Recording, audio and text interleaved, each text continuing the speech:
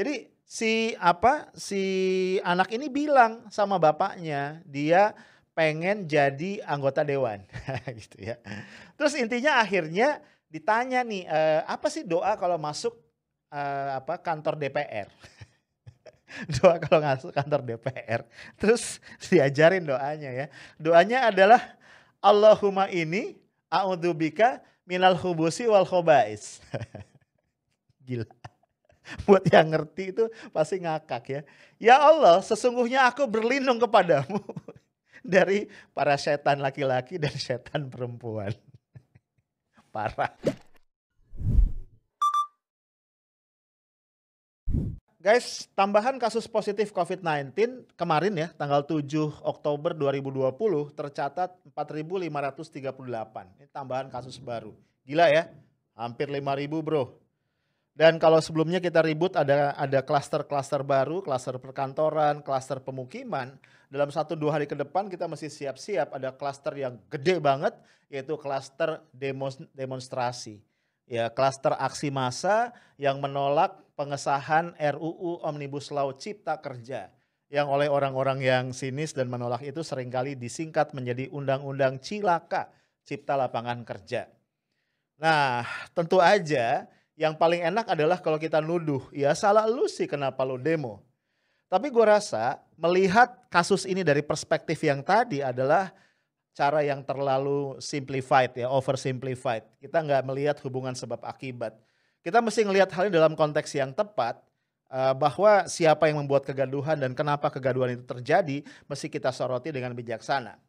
Nah, untuk mengambil kesimpulan yang tepat, gue pengen ngajak lu untuk ngelihat gimana reaksi publik terhadap pengesahan RUU tadi. Sorry, gue masih menyebutnya RUU ya, sebenarnya karena memang belum jadi UU, karena dia baru sampai tahap pengesahan di paripurna, sidang paripurna DPR RI pada Senin 5 Oktober yang lalu, dan masih ada tahap akhir yang harus ditempuh, yaitu apa? Penandatanganan oleh Presiden Jokowi sebagai pemegang kekuasaan eksekutif lalu diundangkan oleh Kementerian Hukum dan HAM. Walaupun dalam peraturan kita dinyatakan dalam 30 hari ke depan seandainya Pak Jokowi tidak tanda tangan, maka otomatis RUU tadi akan berlaku sebagai undang-undang. Tapi apa iya ya Pak Jokowi nggak tanda tangan? Karena dari sumber-sumber yang terpercaya dikatakan percepatan ya atau ngebutnya pengesahan undang-undang ini RUU Omnibus Law Cipta Kerja ini justru adalah tuntutan dan keinginan dari Pak Jokowi sendiri. Guys, kita lihat yuk.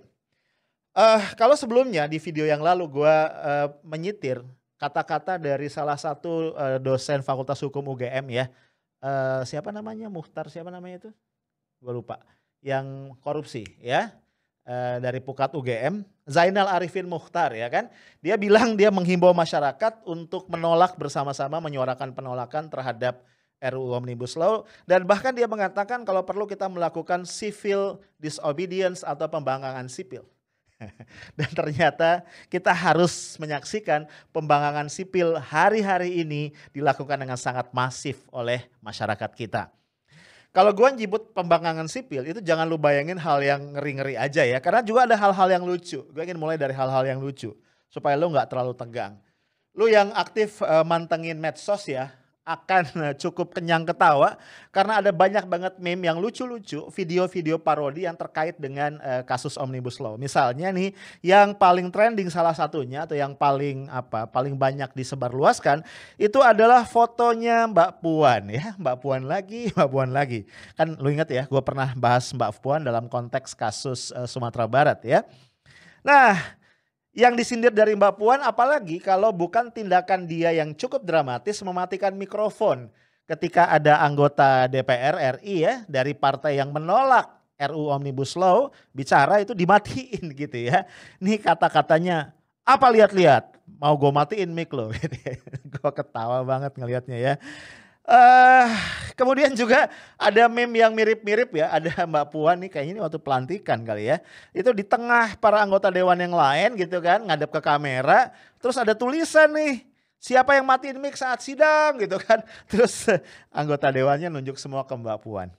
Ya ini memang menarik banget ya. Lalu ada juga beberapa video lain masih menyoroti drama mematikan mic ini. Karena ini menurut gua agak-agak absurd juga ya. kenapa juga Mbak Puan sebagai ketua dewan itu mematikan mikrofon ya. Ini ada video lagi ya dari apa ini? Dari @Avan the Love ya. Jadi ada anak muda gitu, mungkin si Avan ya, pakai kacamata, agak-agak cabi gitu, pakai topi gitu ya. Terus durasinya kira-kira 40 detik ya. Dia nyindir wakil rakyat yang sebelumnya ngebet banget untuk jadi wakil rakyat, mewakili suara rakyat, kemudian setelah itu nggak peduli lagi gitu ya, setelah jadi perwakilan rakyat. Jadi apa namanya, kok nggak mau dengerin lagi suara rakyat, kan udah diwakili sama DPR gitu kan. Kemudian ketika dia akan mulai melanjutkan kritiknya tuh hening ya, ada gerakan-gerakan tangan doang. Terus ada tulisan, oh iya lupa, gua kan lagi di mute gitu. Ini jelas-jelas nyindir. Masih senada dengan itu ya, ada lagi video dari @deyu23 ya. Jadi ada di layar tuh dibelah dua gitu, di sisi kanannya ada Mbak Puan beberapa detik sebelum akan mematikan mikrofon ya. Kemudian ada orang gitu joget-joget ya dengan lagu Kopi Dangdut. Terus tiba-tiba mic-nya mati. Terus ada tulisan, kenapa dimatiin juga ya? Kan saya lagi menghibur gitu ya. Nah, guys, memang ternyata kalau dalam hal-hal yang kayak gini, netizen kita itu kreatif. Tapi kalau gue ingin menyoroti kreativitas ini dalam perspektif yang agak berbeda. Gue ngelihat kreativitas ini bisa jadi merupakan bentuk, tanda kutip ya, keputusasaan. Orang itu kalau kepepet tuh kreatif, ya gak sih? Ketika kita bingung gimana lagi, gue mesti ngomong sama siapa lagi. Suara gue gak didengar. Lewat saluran formal gak dianggap gitu ya. Wakil-wakil gue di dewan ternyata tidak mewakili suara hati gue gitu loh. Nah dalam kondisi kayak gitu ya, ketika orang tidak berdaya itu biasanya kemudian akan muncul berbagai tadi kreativitas ya. Pihak yang terganggu akan mungkin mencibir ya, ini ngapain sih gitu, gak penting banget atau lah segala rupa. Tapi ya bagaimanapun ini menghibur juga ya. Gue yakin cukup banyak netizen yang ngelihat tadi meme ataupun video-video parodi itu ngerasa cukup terwakili suara hatinya. Tapi dari beberapa video parodi tadi yang gue terima, salah satu yang paling epic menurut gue itu adalah dari mantan koordinator BEM SI, BEM seluruh Indonesia tahun 2006. Bagus siapa namanya? Wagus Tirto Wibisono ya, mungkin sebagian dari lu ada juga yang terima video itu ya, itu videonya keren banget ya. Jadi si Bagus ini kayak orang ya lagi ngucapin selamat gitu ya kepada penguasa atas lahirnya bayi mereka, yaitu yang disebut bayi si Undang-Undang Omnibus Law Cipta Kerja ini.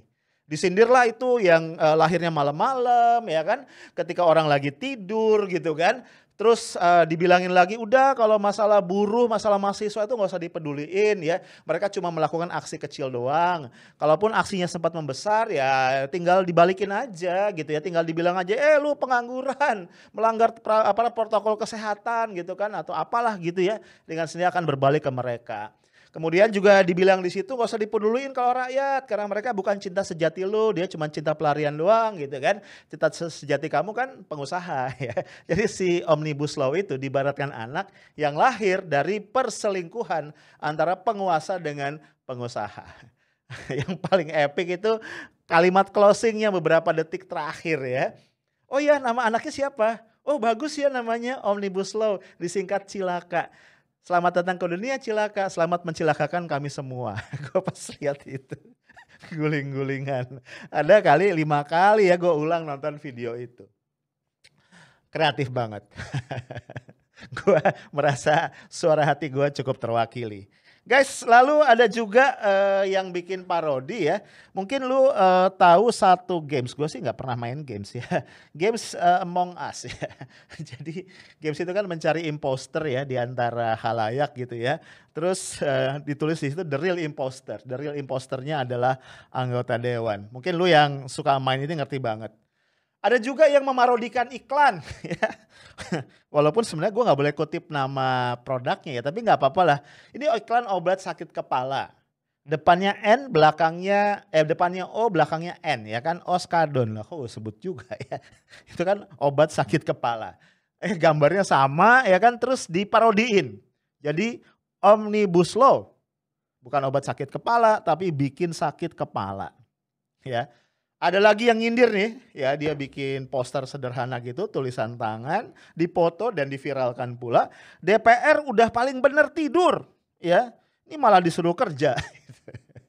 Jadi maksudnya ketika DPR mulai kerja gitu ya, kan salah satu tugas dewan itu, tupoksinya itu adalah kan legislasi ya, membuat undang-undang. Sekalinya DPR kerja, kerjanya malah mungkin ya dipersepsikan merepotkan rakyat yang diwakilinya.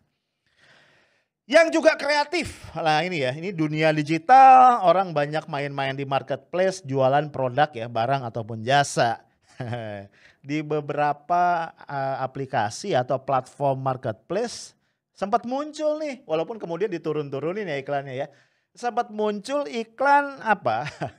Gedung DPR MPR dijual murah berikut isi-isinya, maksudnya berikut anggota dewannya ya. Dengan kisaran harga itu ada yang 5.000, 10.000, bahkan gue sempat lihat 500 gitu ya.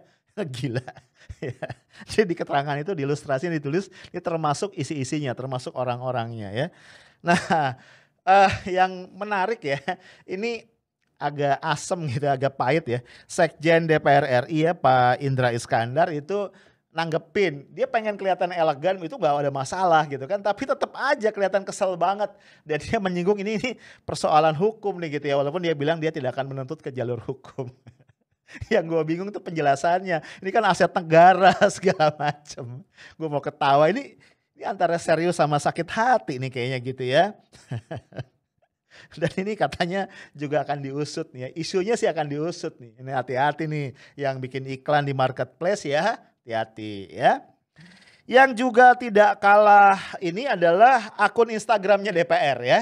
DPR dan juga akun Instagramnya ketua ya, atau wakil ketua ya DPR itu dilaporkan dengan alasan adalah dangerous organization or individuals. Ini gue menangkap ya, sebagai sosiolog tuh gue menangkap nih ada semacam apa ya, keputusasaan publik yang sangat meluas. Ya. Karena tadi itu, ini psikologi massa guys. Orang itu kalau ditekan, tidak berdaya, merasa suara hatinya nggak didengar, merasa tersinggung atau sakit hati karena dihianati gitu ya. Apalagi di kolektif memorinya secara kumulatif ada, mohon maaf ya, pengkhianatan sebelumnya atau sakit hati dan kekecewaan sebelumnya yang akumulatif menumpuk. Itu ya jadi begini. Itu berbagai ide yang sebelumnya nggak ada itu muncul. Nah, ada lagi nih. Ini agak religius ya, gitu ya. Jadi ada video ya. Nyampe juga sih ke apa namanya ke grup di mana gua ada di situ gitu ya. Mungkin juga pernah terima video ini ya. Doa sebelum masuk kantor DPR. Jadi ini setting videonya tuh ada bapak sama anak dalam mobil gitu. Bapaknya pakai kacamata gitu ya. Dialog nih. Dialognya bahasa apa ya? Gua agak dialeknya tuh dialek daerah gitu. Gua kurang ngerti dialek apa. Tapi bahasa Indonesia ya. Walaupun anaknya nyautnya agak bahasa daerah gitu. Jadi si anak ini bilang sama bapaknya dia pengen jadi anggota dewan gitu ya. Terus intinya akhirnya ditanya nih apa sih doa kalau masuk kantor DPR. Doa kalau masuk kantor DPR. Terus diajarin doanya ya. Doanya adalah Allahumma ini a'udzubika minal khubusi wal khobais. Gila. Buat yang ngerti itu pasti ngakak ya. Ya Allah, sesungguhnya aku berlindung kepadamu dari para setan laki-laki dan setan perempuan. Parah.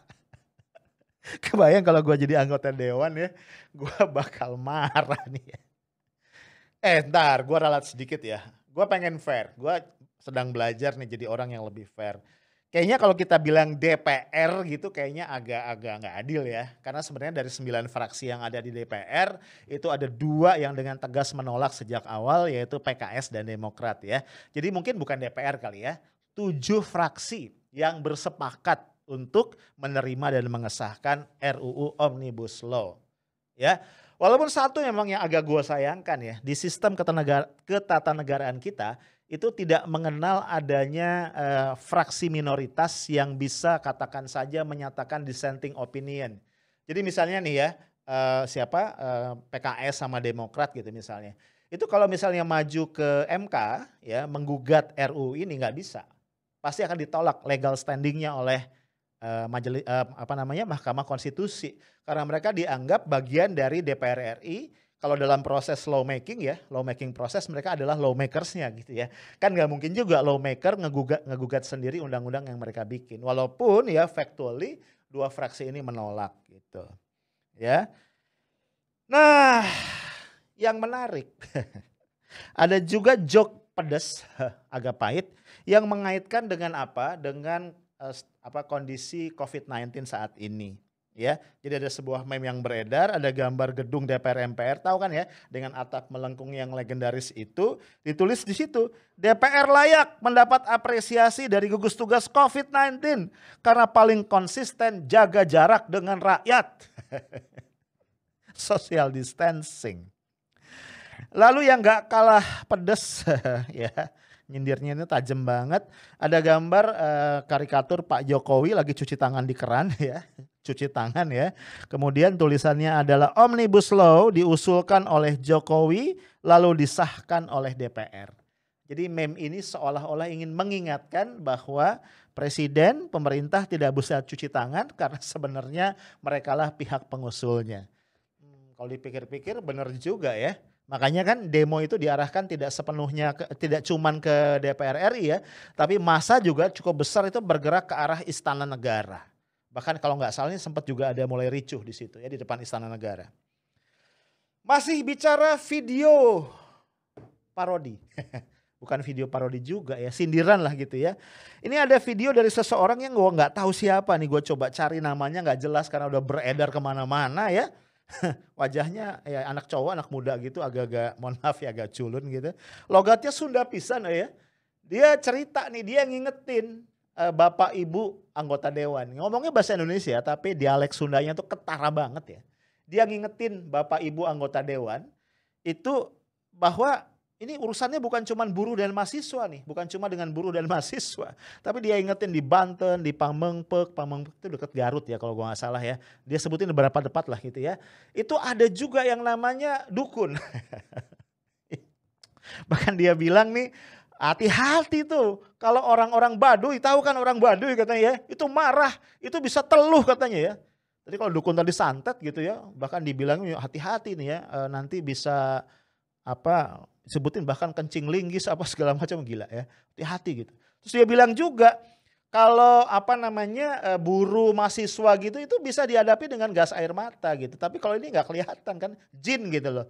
Dia gambarin misalnya bapak ibu nanti kalau sampai yang demo itu jin ya, itu tiap mau tidur dibayang-bayangi sama kuntilanak gitu, bawa spanduk tolak Omnibus Law gitu. Gue bilang kreatif banget ya. Bahkan dia tadi gambarin orang Baduy ya, jalan dari Banten ke Bandung aja tuh nggak pakai alas kaki gitu ya. Kalau sekedar gas air mata itu sih lewat gitu, dikirim teluh apa segala macam. Wih gila juga ya, perspektifnya nih unik gitu. Ada langkah netizen, nggak tahu netizen atau hacker ya, yang lebih serius lagi.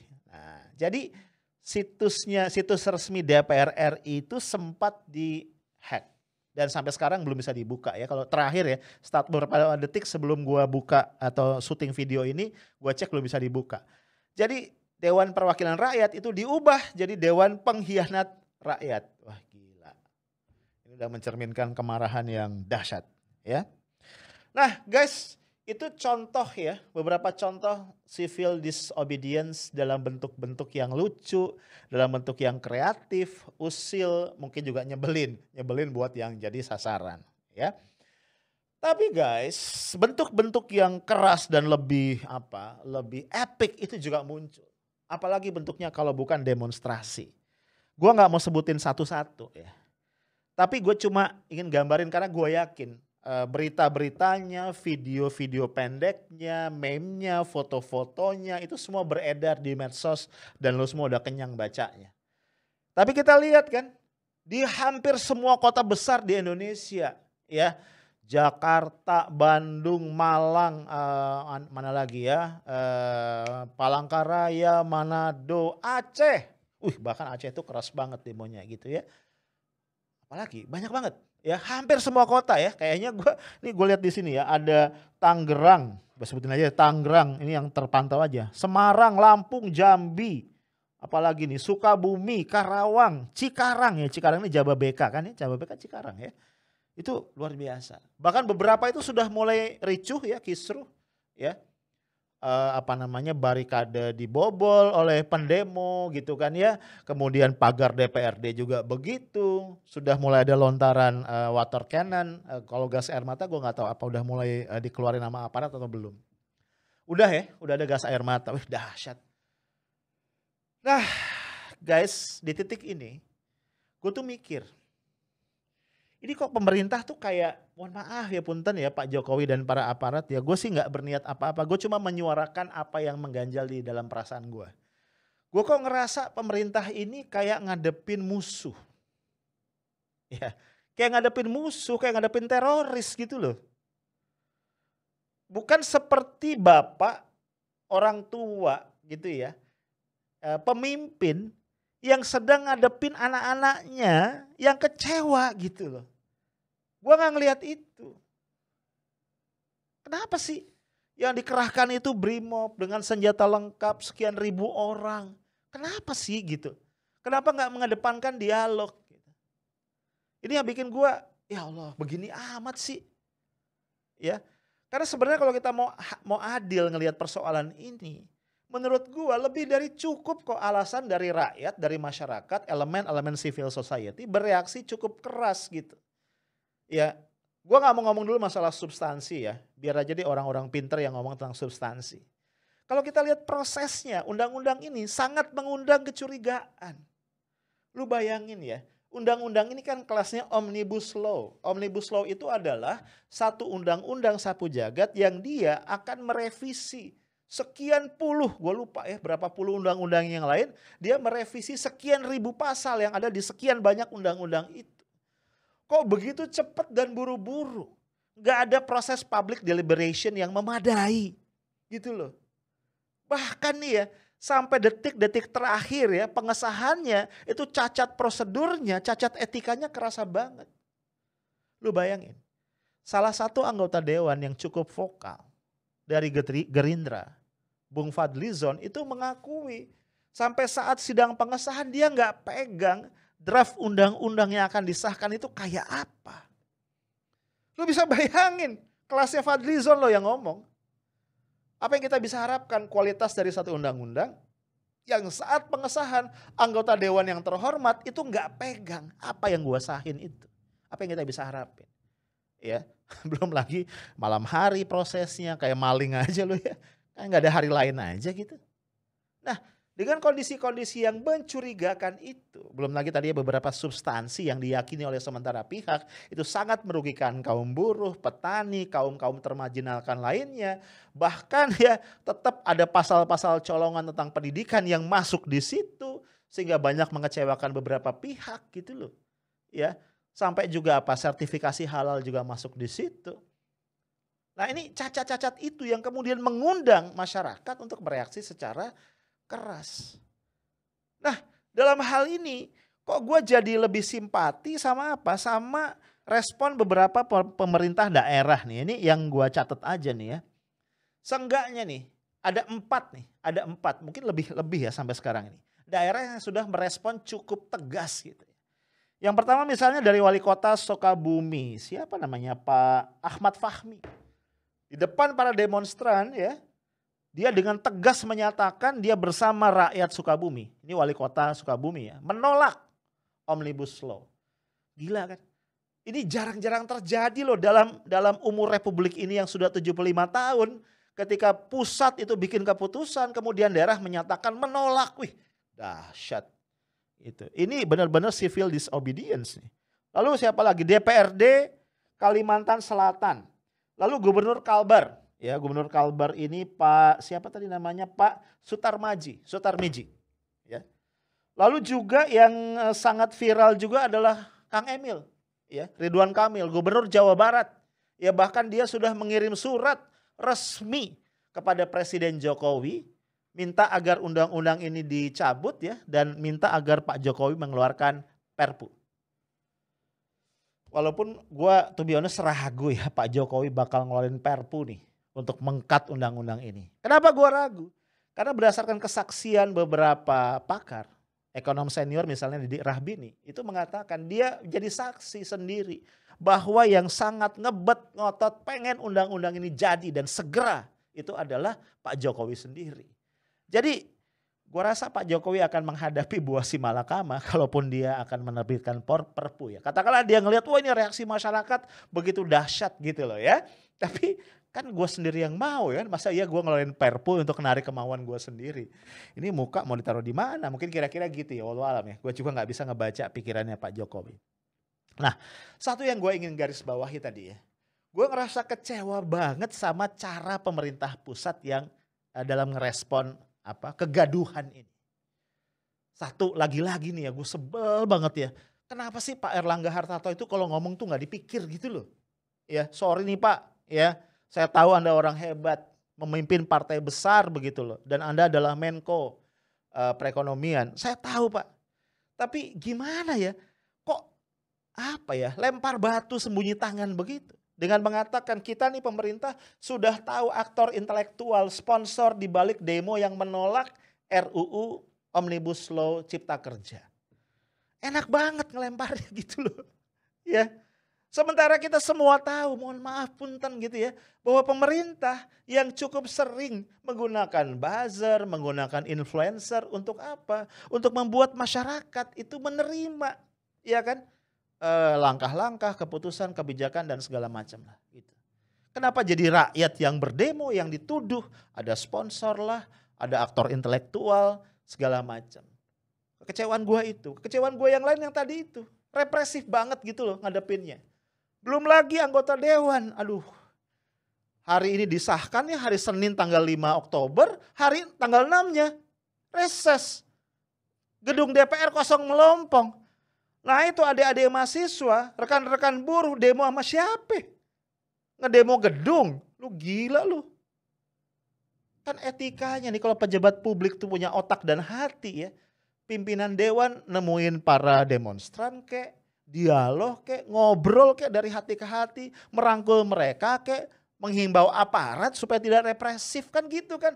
Kan lu tuan rumahnya yang didemo, gimana sih? Sorry nih, Pak Jokowi juga pas gua baca berita, aduh Pak. Saya tahu Pak, Bapak adalah orang yang sangat berbakti kepada orang tua.